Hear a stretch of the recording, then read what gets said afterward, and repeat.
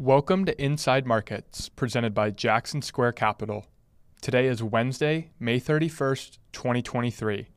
The information provided was compiled intraday.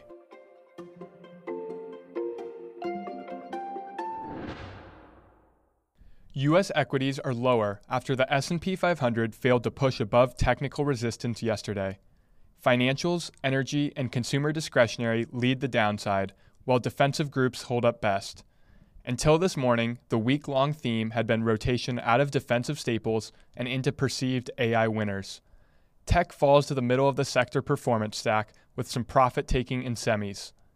Treasury yields are lower in sympathy with European markets that adjust to cooler CPI prints out of France and Germany ahead of aggregate Eurozone CPI tomorrow.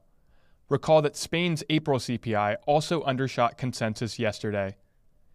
ECB terminal rate expectations have fallen about 10 basis points to 3.62% this week.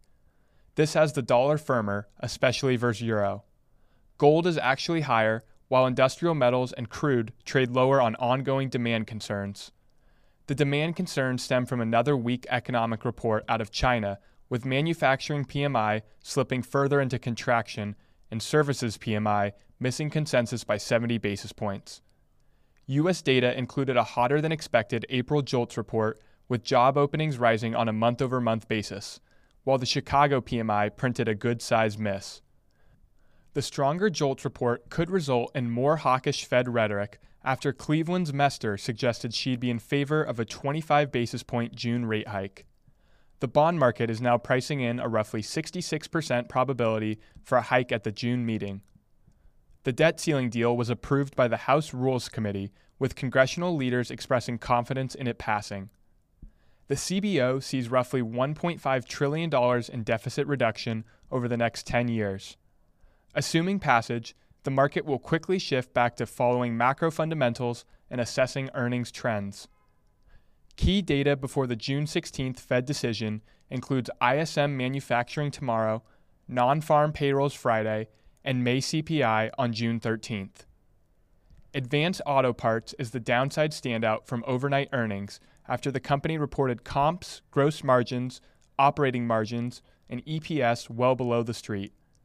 The results weigh on shares of the broad auto parts group after the company flagged the need to narrow competitive price gaps in the professional sales channel. Other earnings-linked underperformers include HP and Hewlett-Packard, while shares of Box tick higher after beat and raise results. Highlights after the close include results from Salesforce, CrowdStrike, NetApp, and Okta.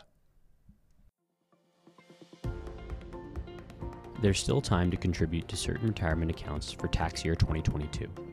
Contributions to IRAs, SEP IRAs, and Roth IRAs, as well as individual 401ks, can count toward 2022 limits up to April 17th of this year and may result in tax savings.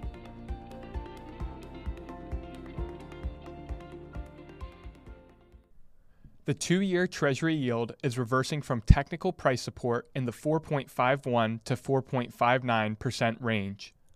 The 10-year note has reversed from similar support near 3.85%, and the 30-year bond fades from price support at 4%. We'd expect 4% to keep a lid on yields in the months ahead. All tenors are now oversold and reversing despite what should be a challenging supply outlook. Look for lower yields in the near term, with possibly one final push to these levels later during the month.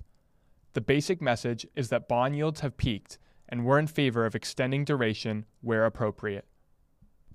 Fed officials continue to use hawkish rhetoric with rising expectations for another rate hike in June. That could happen, but the setup from the 5-10 yield curve should redirect market attention to an eventual pivot within months.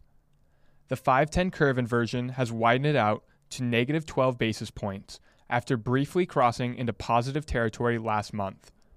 Technical support for the 5-10 curve inversion sits in the negative 14 to negative 17 basis point range. We expect that level to hold and for the curve to flip back into positive territory within 1 to 2 months. A 5-10 curve spread greater than positive 18 basis points indicates a change in trend, and we're using it as our early indicator for a Fed pivot. We expect the curve will remain in positive territory this time around, and expect the positive 18 basis point spread threshold will be attained this summer.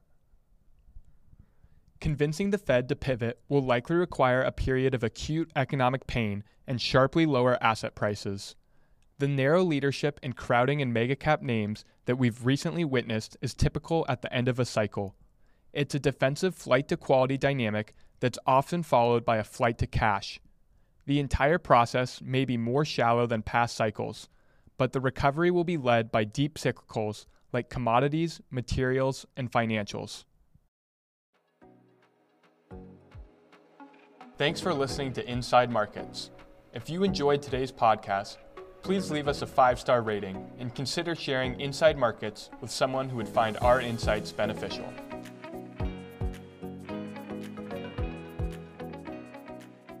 Investment advisory services are offered through Jackson Square Capital, LLC, a registered investment advisor with the U.S. Securities and Exchange Commission. This material is intended for informational purposes only. It should not be construed as legal or tax advice and is not intended to replace the advice of a qualified attorney or tax advisor. This information is not an offer or solicitation to buy or sell securities. The information contained may have been compiled from third-party sources and is believed to be reliable.